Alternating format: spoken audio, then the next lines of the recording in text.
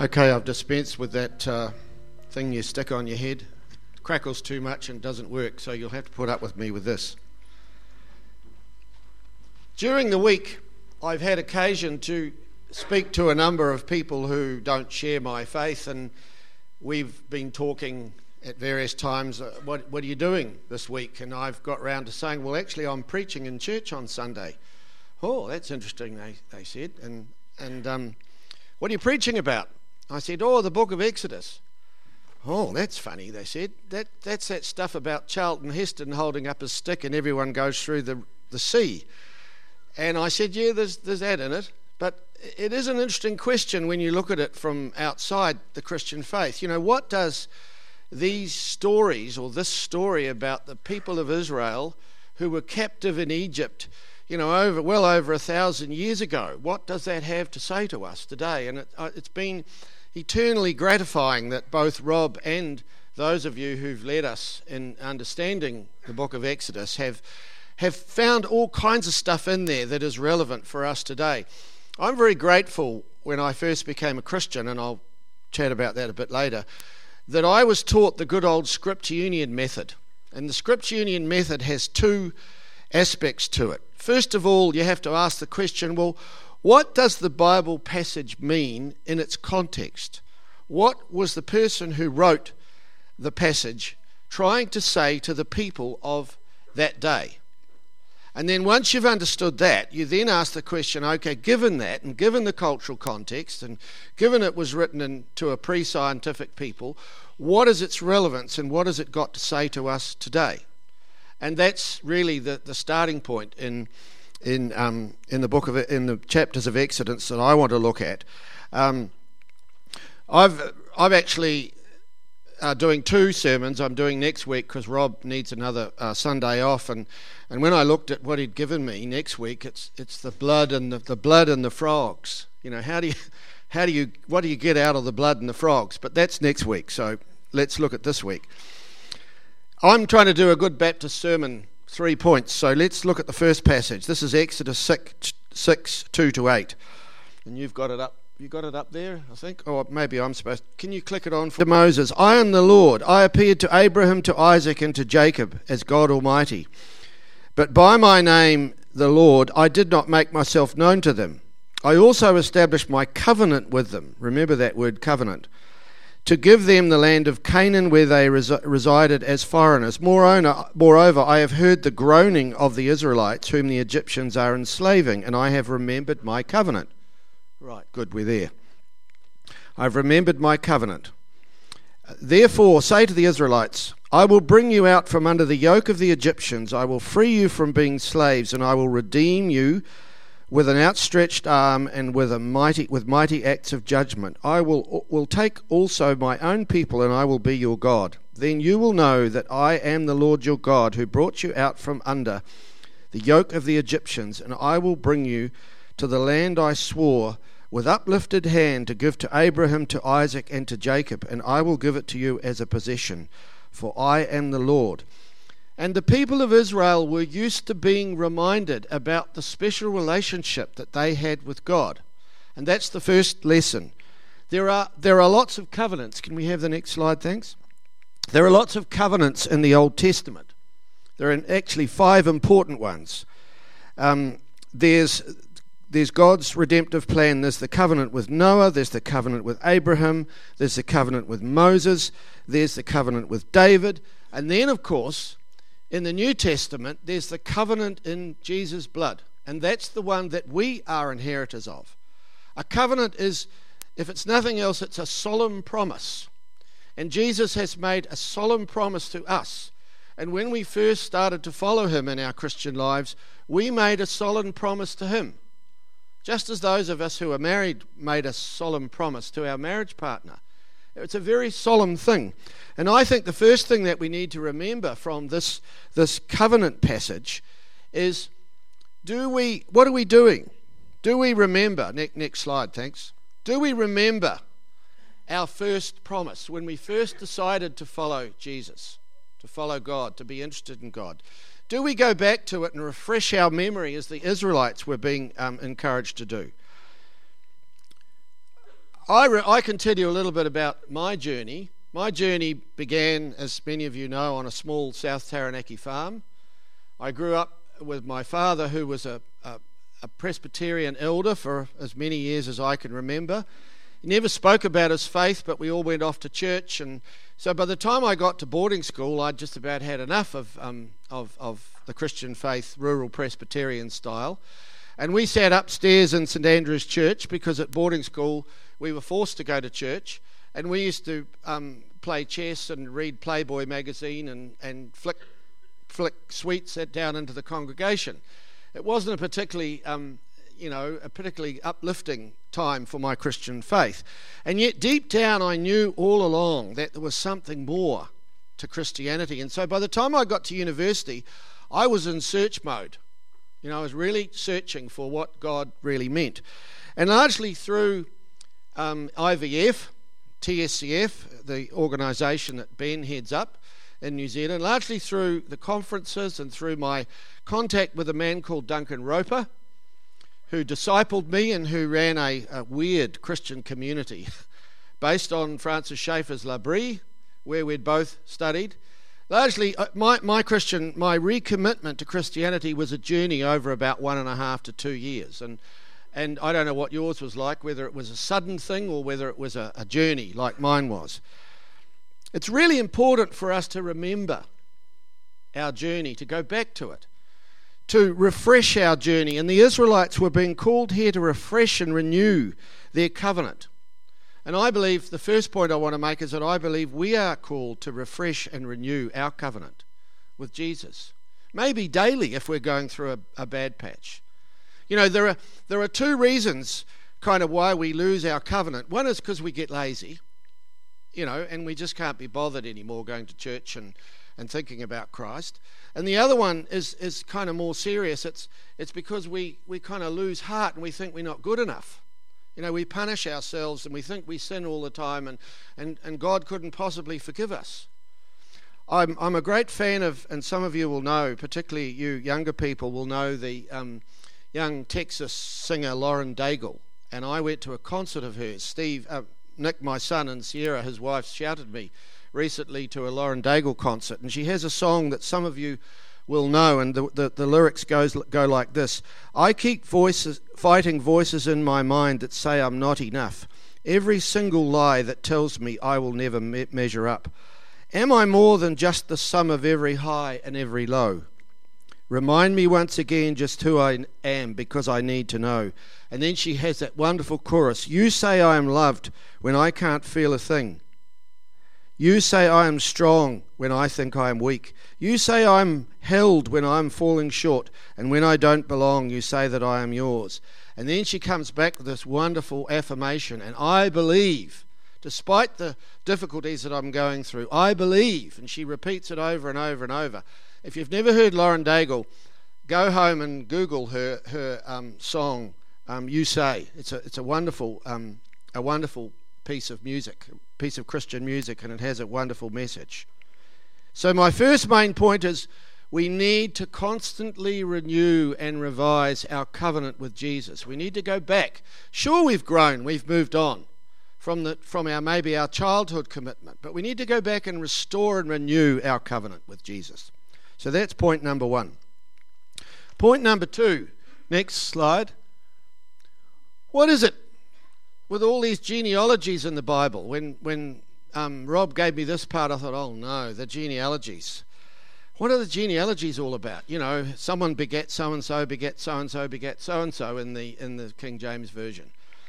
And then I looked at it and I thought, why did God put the genealogies in the Bible?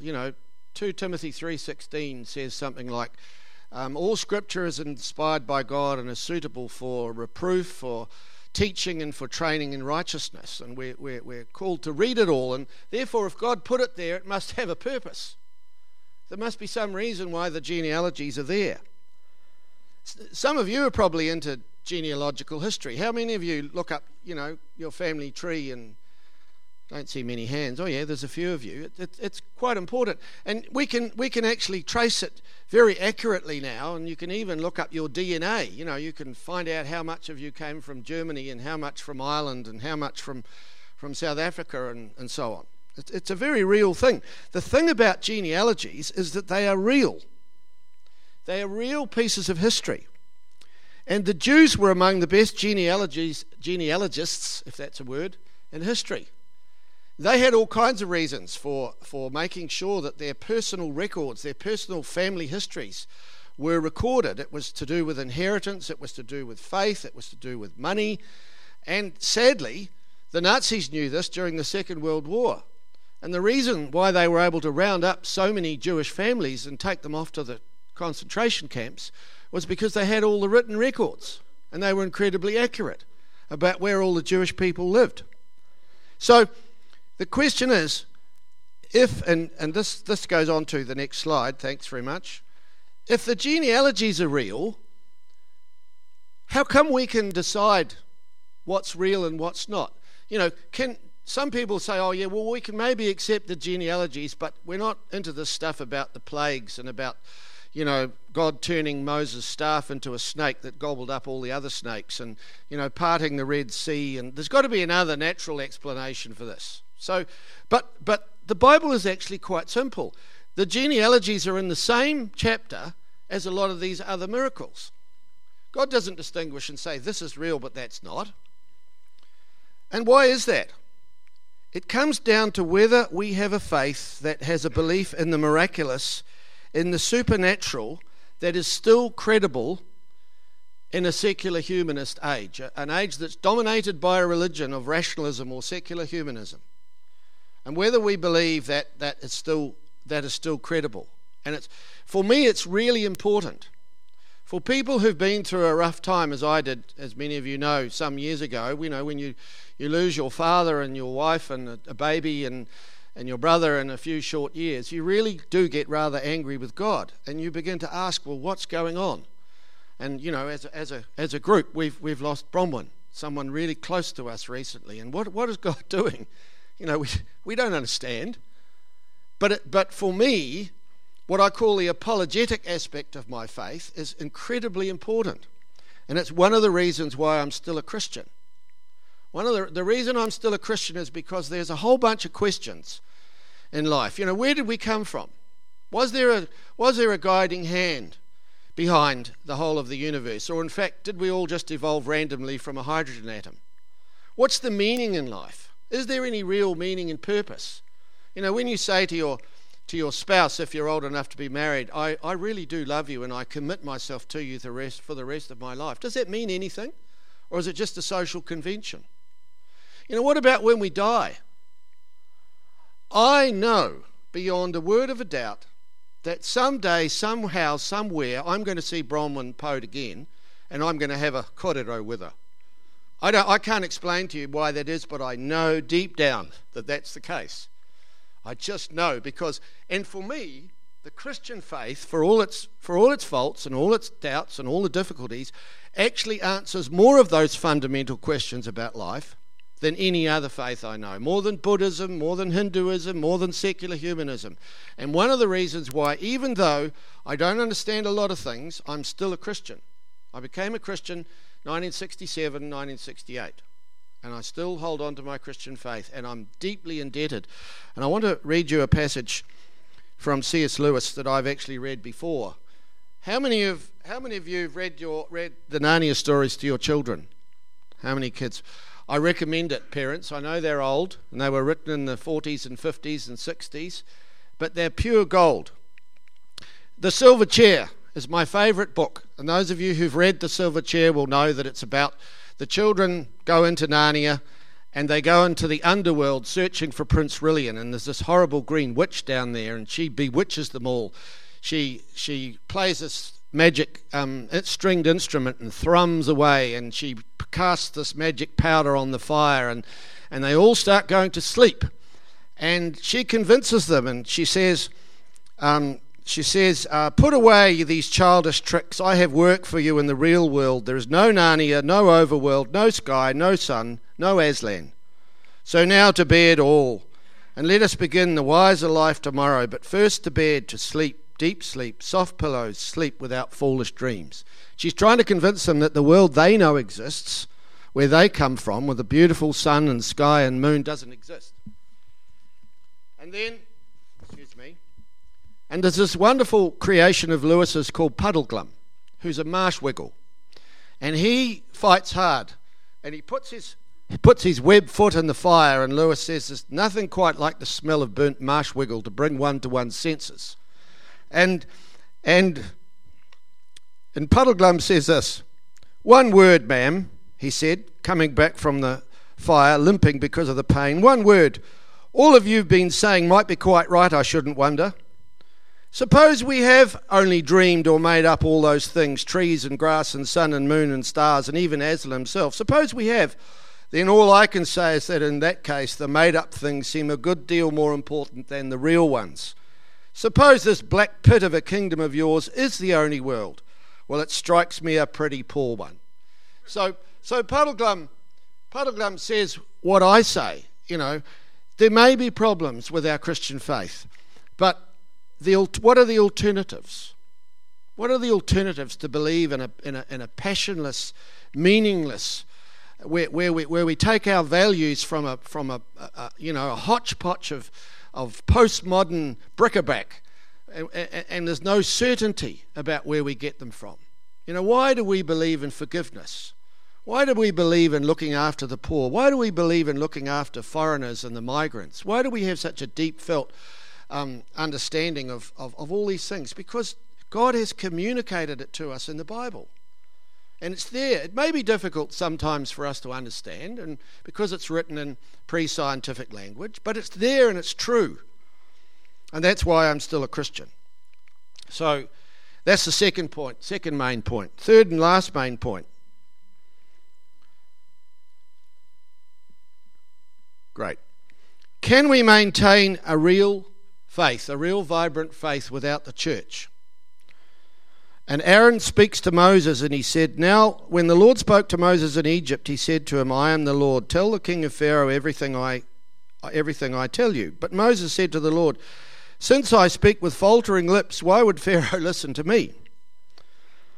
Then the Lord said to Moses, 'See, I have made you like God to Pharaoh, and your brother Aaron will be your prophet. You are to say everything I command you, and your brother Aaron will tell Pharaoh to let the Israelites go out of this country.'" Now, we remember that God was angry with Moses for being a bit timid. In actual fact, he wanted to do away with him at one point, as we heard Rob remind us of. Moses was timid. He needed Aaron. And next slide. The fact is, we need one another. We need each other, one another. We need the church. It's very hard to do faith on its own, on our own. Now, many people are turned off by church. They don't like the way the music's done, or the pastor's too liberal, or I've had a tiff with so-and-so, way back 20 years ago. People, seriously, get over your petty hassles. Get real. Find a bunch of people that you want to do church with, and do it for all your heart. That's what God is calling us to do.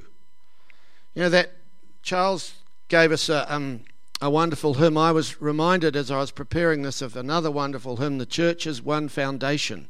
It's Jesus Christ her Lord." And one of the verses goes, "Yet with a scornful wonder men see her sore oppressed, by schisms rent asunder, by heresy distressed.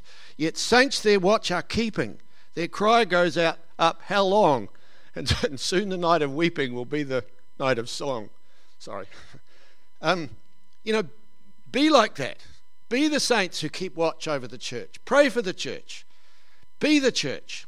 Do the things that God has commanded us to do. Don't tear off into little schisms. And if God's called you genuinely to go somewhere else for a good reason, we'll go, and you'll go with our blessing, as a couple of families did a couple of Sundays ago.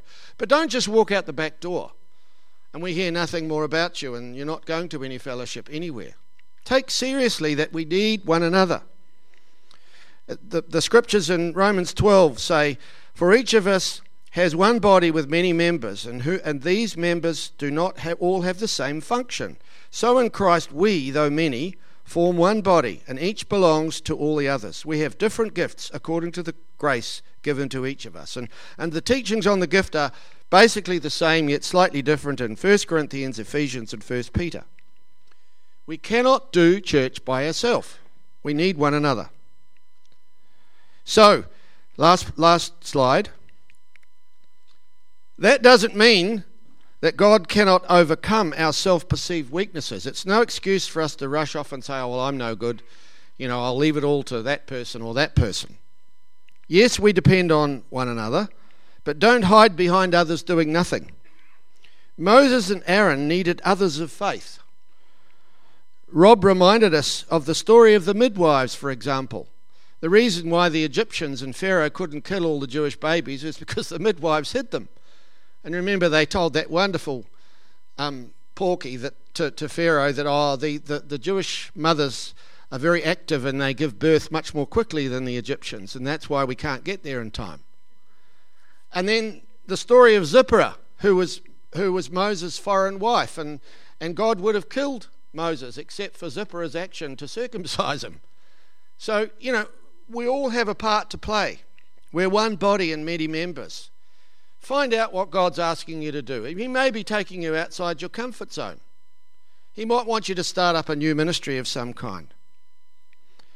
So, depend on one another. Don't hide behind others and do nothing, because Moses and Aaron needed others of faith. So just to quickly revise, last slide, what have we learnt? We need to constantly review and renew our covenant with Christ. We need to think about what it was that first led us to God. Maybe you need to do that today in the quiet of your own heart, to renew your first love, your covenant with Christ, with God. Secondly, all of the Bible is real. If we believe God put it there for a purpose, and we have to read it and ask, well, what is he saying? Just as many good preachers before me have said about Exodus. And lastly, we can't do it alone. We need church. We need one another. I was reminded for some reason, of my military service. And I was called up in 1971. 1971 was a big year. I finished my masters. I got engaged. I got a job as a junior lecturer at Victoria University. I got called up and had to do my national military training. And when we arrived in Waiouru, we were a weird bunch of people. And I thought, as I looked at these people, some of whom I would have arguments with, these are the guys that our predecessors in the First World War went off to battle with. And they didn't think about the differences of, faith or position. They realised they were going to be standing side by side with these people, fighting. And they had to depend on one another. Well, that's what we need to be like in the church. I need to stand side by side with Eddie and with all of you in the front line of what God's calling us to do. We can't do it alone. We need church, and we need one another. Let's pray. Father God, we bless you for your word. We thank you that you've given it to us, and even though it's sometimes hard to understand, it's precious. And we pray you will quicken it to us each day or each week as we read it. In Jesus' name, amen. Amen.